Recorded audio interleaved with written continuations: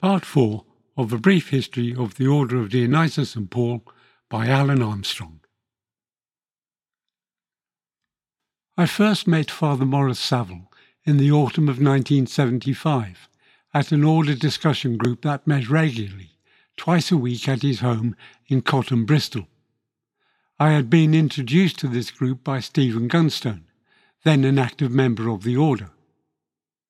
What struck me most about Father Maurice was his spiritual presence, which was strong, steady, quiet and informed. I had spent years wandering from group to group, from movement to movement, looking for something that could validate the spiritual life.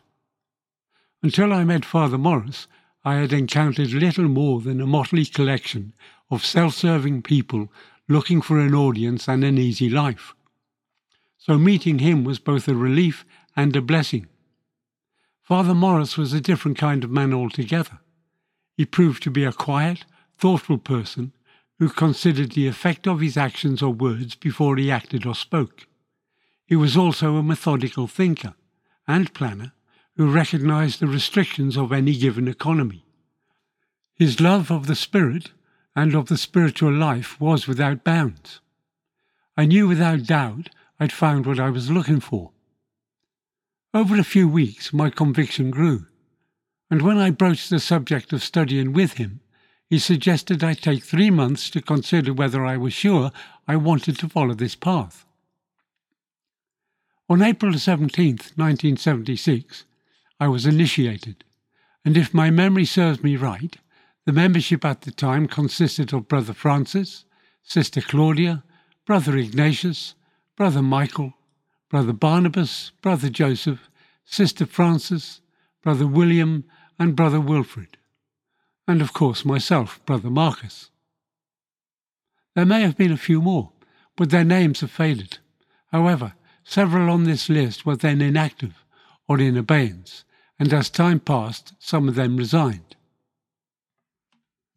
Brother Francis, the order name of Father Maurice, had an amazing grasp of all things spiritual, and his ability to convey the spiritual sense was equally profound. As is often the case, those with real spiritual understanding often carry some form of burden, and Brother Francis was no exception. He suffered from a dreadful inherited affliction, known as hereditary hemorrhagic telangiectasia, otherwise known as the Oslo-Weber-Rendu disease. It is a rare autosomal dominant genetic disorder that leads to abnormal blood vessel formation in the skin, mucous membranes, and often in organs such as the lungs, liver and stomach. This means that he bled, usually internally, and apart from blood transfusions there was little the medics could do to stop it. They even tried laser surgery to cauterize the bleeding, but to no avail. In due course the disease grew progressively worse until it finally killed him. Throughout the time I knew him, Brother Francis worked in the secular world as a clerk for the National Westminster Bank in their stocks and shares department. In his own words, it provided enough for my needs without too much demand, which was fortunate as his health was in decline. Hereditary hemorrhagic telangiectasia is a condition that becomes significantly worse as time passes. The older you get, the worse it becomes.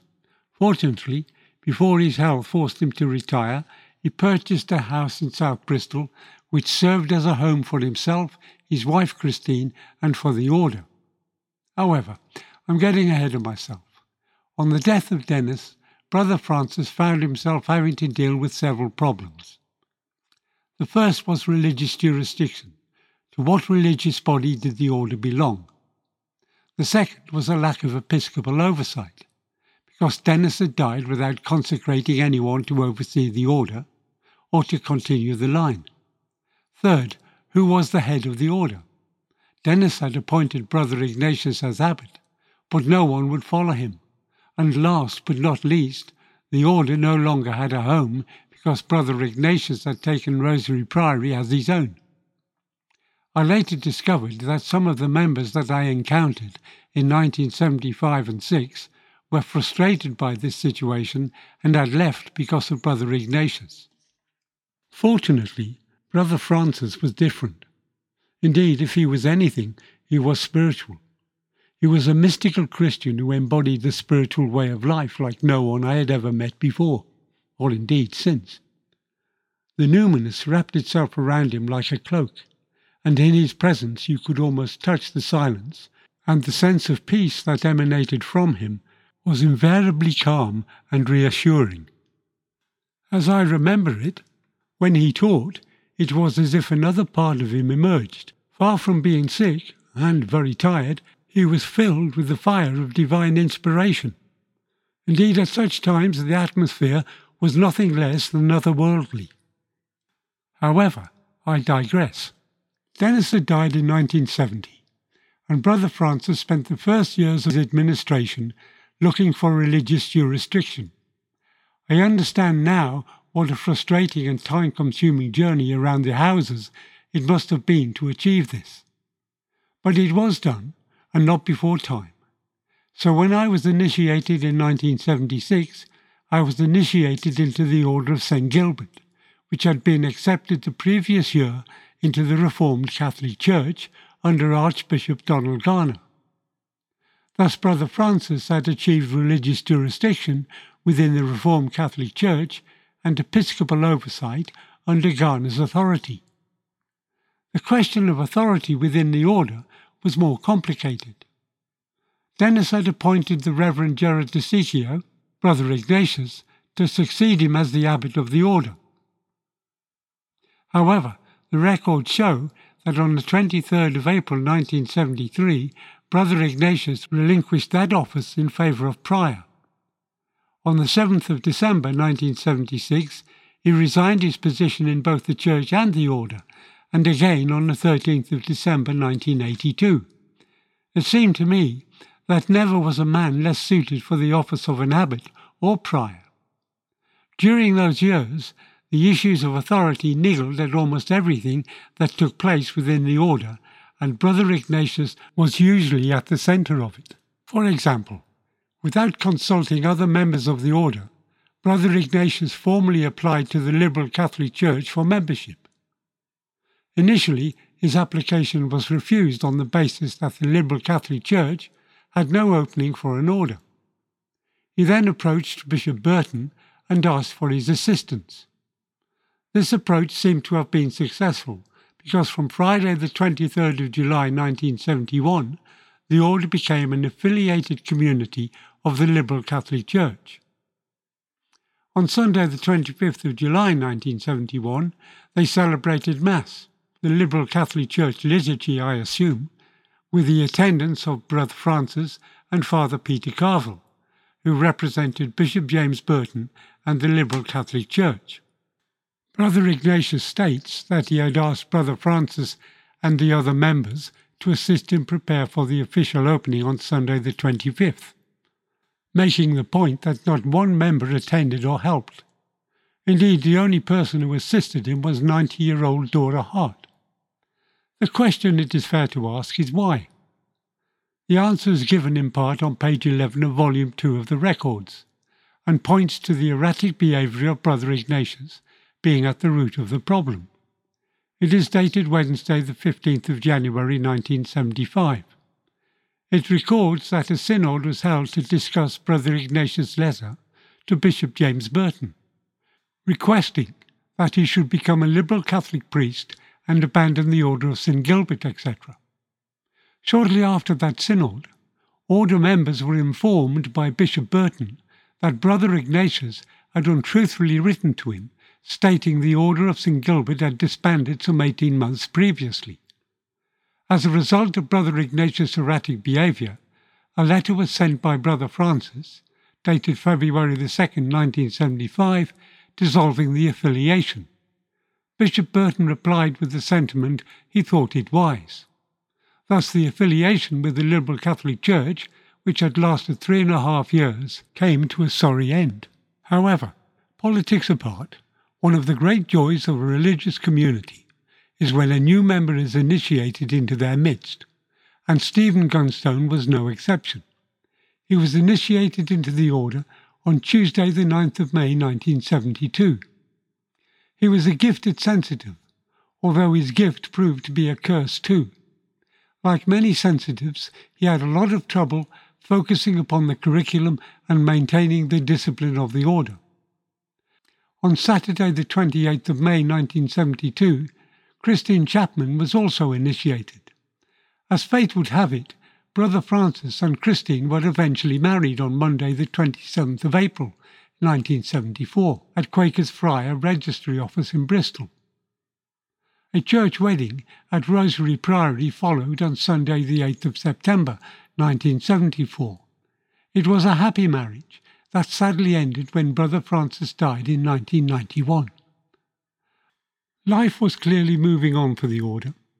Brother Francis had lived something of a quiet monastic life at 96 Cotton Brow, Bristol, wherein he had quite naturally established an oratory. But on Monday the 21st of November 1972, it was closed down, pending his removal to 58 Armada House, Kingsdown, where a new life was to emerge. On the 23rd of November, a new oratory was consecrated, dedicated to the Alpha et Omega and his holy angels. Brother Ignatius had succeeded Dennis as the abbot, a title he relinquished in favour of prior on Monday the 23rd of April 1973. This was the first of many such irrational actions taken over the years. This particular act became interesting rather than typical when it transpired that he had challenged the validity of Dennis Green's last will and testament. It is reported in the records, Volume 2, page 6, that on the 26th of February 1974, the will had been declared invalid by Brother Ignatius's solicitor. The Rosary Priory estate then became the property of Esme Green, Dennis's widow, who declared it would be transferred to the order as Dennis wished. However, on the 18th of August 1975, she felt it necessary to write a letter to Brother Ignatius, with a copy sent to Brother Francis, reminding him that he should allow other members to use the priory as is their right. Volume 2, page 14. These were relatively busy times for Brother Francis, as the following activities described in the records illustrate. They are provided to convey a sense of what was taking place. Many have been omitted as they are simply domestic and don't bear repeating, whilst others are repetitive and shall be avoided to avoid tedium. On the 17th of April 1975, the order was accepted into the Reformed Catholic Church. On the 18th of May, representatives of the order and the Reformed Catholic Church met at the latter's Swindon mission. The Very Reverend Glenn Smith formally accepted the clergy of the Order of St. Gilbert into the Reformed Catholic Church. Brother Ignatius was appointed to oversee missions in the southwest, and Brother Francis to administer to the Order of St. Gilbert. Gerald Wills was received into the church and into the order on the 1st of August 1975. On the 2nd of September, William Seeney was also received back into the order, having been in abeyance. On Easter Saturday, the 17th of April 1976, during the celebration of Holy Mass, Alan Armstrong was initiated into the order, and on Saturday the 5th of June 1976, Patricia Moffat was received into the church and Deirdre Green was baptised. I must assume that the Very Reverend Glenn Smith of the Reformed Catholic Church died between the 19th of May and the beginning of November 1975, because on the 18th of November of that year, Brother Francis was appointed Vicar General to fill a vacancy left by the late Very Reverend Glenn Smith. On the 6th of August 1976, during the celebration of Mass, the Order of St. Gilbert was declared defunct and all membership terminated, and the Apostolic Order of the Three Magi was inaugurated by Brother Francis. On the 7th of December 1976, Brother Ignatius resigned from both the Reformed Catholic Church and from the order. It transpired he had been accepted by Father Peter Morgan to study for 3 years and to receive retraining and reordination as a Roman Catholic priest for the dissident Tridentine movement. He was expected to sell a priory to that organisation to be used as a Tridentine Mass centre. However, in February 1977, for reasons we can now only guess at, Father Peter Morgan wrote to Brother Ignatius refusing him entry into the Roman Catholic Tridentine movement. He was then without membership of any church. On the 3rd of September 1977, at the Mission of St James, London, both Alan Bain and Alan Armstrong were raised to the order of deacon. On Saturday the 24th of December, the new chapel at 31 Hill Avenue was dedicated to the Alpha et Omega, and during the celebration of Holy Mass, Brother Ignatius was also received back into the Reformed Catholic Church as an archpriest on the decision of Archbishop Donald Garner. On Good Friday, the 24th of March 1978, the Temple of the Alpha et Omega at 31 Hill Avenue was consecrated. On Saturday, the 8th of July 1978, Alan Armstrong was ordained to the priesthood by Archbishop Donald Garner at the Mission of St James's, London. Just as things were progressing smoothly and all was well with the world, Brother Francis received a letter on Friday the 20th of October 1978 from Archbishop Donald Garner, accusing him of teaching heresy. A meeting was called to discuss this situation, and the consensus was that the order should separate from the Reformed Catholic Church. Thus, on Sunday the 22nd of October 1978, a letter was sent by Brother Francis accepting Donald's wishes. A copy of this letter is in the archives. On Saturday the 27th of January, a wedding mass was celebrated at the Alpha et Omega for Alan and Gloria Armstrong, who had previously married in the registry office in 1970. They renewed their vows in the context of the Blessed Sacrament of marriage, according to the Catholic rite. It was a quiet and joyful occasion. However, not so pleasant news was to follow. Hugh George de Wilmot Newman, Mark Yogas, Patriarch Metropolitan of Glastonbury of the Orthodox Church of the British Isles, died on Wednesday the 28th of February 1979.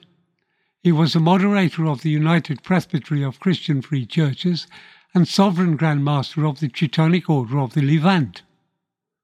After some correspondence with Archbishop Garner, the order was received back into the Reformed Catholic Church on the 19th of August 1980.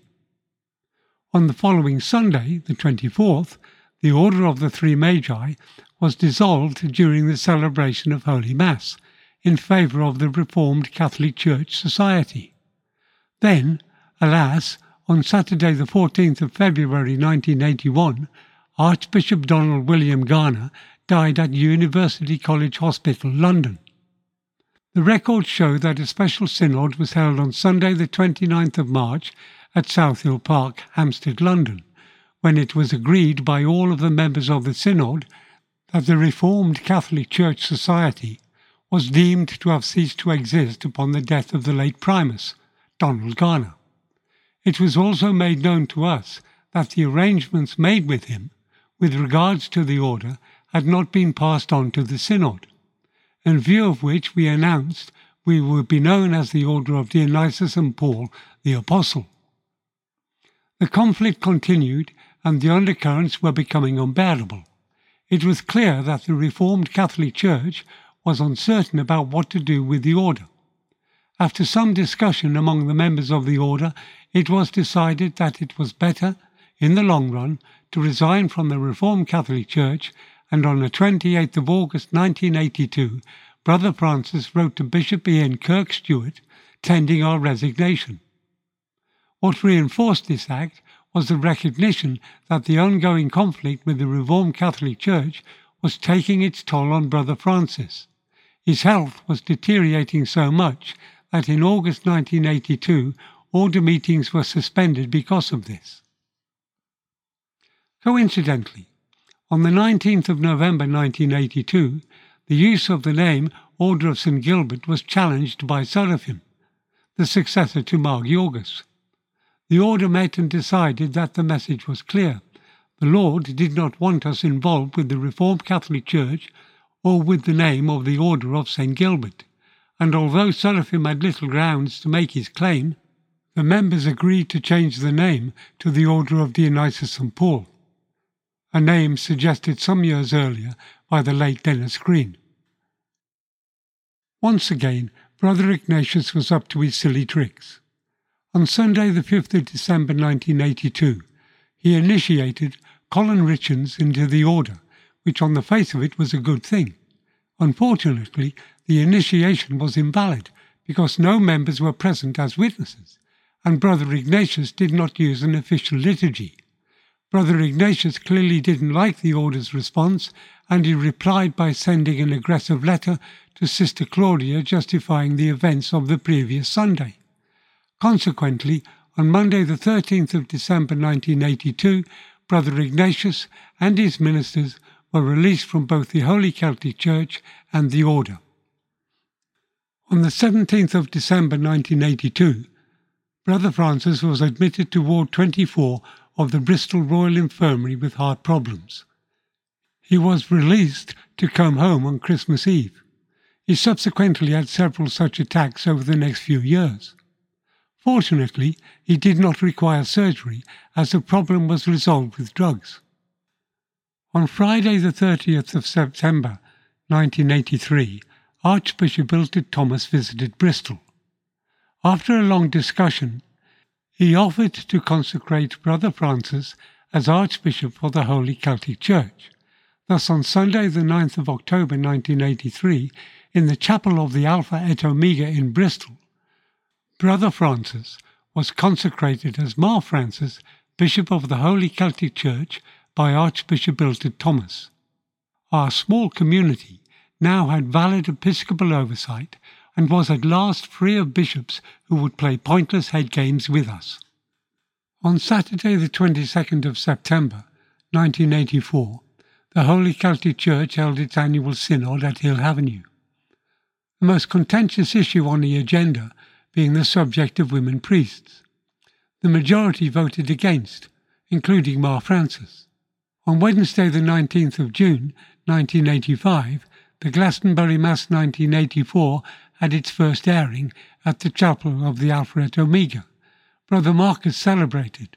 All who attended thought it was a success, and it has been in use ever since. Whilst the members of the order generally maintained their spiritual discipline of engaging in the offices, study, and the coming together for meetings and communal worship, Sister Claudia, because of her artistic talents, was able to interpret aspects of order life in a unique fashion. Apart from various portraits of order members and her meditative interpretations of various spiritual themes, rendered into a visual form, Sister Claudia became the focal point and source of the FDP Herald. The idea of producing a monthly magazine had been in circulation for some time, bubbling under the surface as it were.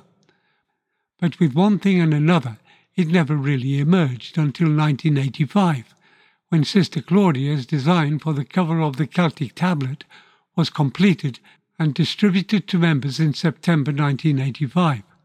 The first issue of the Celtic tablet came out on Wednesday the 20th of November 1985. Since then, it has had many forms. It was edited first by Sister Claudia, then Brother Marcus, followed by Brother Francis, and then by Brother Johannan. Its latest form being an online magazine under the banner of the FDP Herald, edited by Brother James. It is hosted on our website. As ever, with any such enterprise, finding regular contributors of articles and stories is tricky to say the least, especially from contemplatives such as members of the order. The ordination of women had finally been accepted, and on Wednesday the 31st of July 1986, Sister Martha, Pat Moffat, was ordained by Mar Francis. Subsequent to her ordination, Sister Martha moved to Fort William, Scotland, and began to build a church community there, an enterprise that ended prematurely when she died of cancer on the 13th of January 1991. On Pentecost Sunday, 7th of June 1987, Sister Claudia was ordained to the priesthood, with Mar Francis as celebrant. And on the 22nd of May 1988, Mar Francis and Archbishop Ilford Thomas consecrated Alan Armstrong as a bishop for the Holy Celtic Church. Sadly, on the 10th of May 1991, after a long period of ill health, Archbishop Maurice Saville died peacefully at home, leaving his watch in good order. Of him it is written, "Within him was found the rare quality of supremely great mystical illumination and great intellectual power, which he used to share his wisdom with any who approached him with an open heart. And like a midwife, he conscientiously nurtured those seeds planted in the minds of the brotherhood, helping them to give birth to their true spiritual selves." Order Records 2, page 114. On Wednesday the 26th of June 1991, his ashes were scattered at sea in the Bristol Channel from a workboat called the Pill Cobbler Run. 3 members of the Order of Dionysis and Paul, the Right Reverend Brother Marcus, the Reverend Brother Matthias, and the Reverend Sister Claudia hired a workboat to take them out into the Bristol Channel as far as Walton Signal Station to scatter Mar Francis' ashes. We journeyed upon choppy waters. It had been raining for several days. Dark clouds were above, but no rain was falling. When we arrived just past Walton Signal Station, the engines were cut off to enable us to perform the ceremony. As we began, a stillness was felt, a presence which brought joy. The sun shone brilliantly, unexpectedly, through the dark clouds reflecting off the water. The Spirit was with us as the ashes were scattered ceremoniously. We closed with prayers and the boatman headed back to Portbury Dock. Record Book 2, page 114. And on this note, we must draw to a close Part 4 of a brief history of the Order of Dionysus and Paul. Thank you.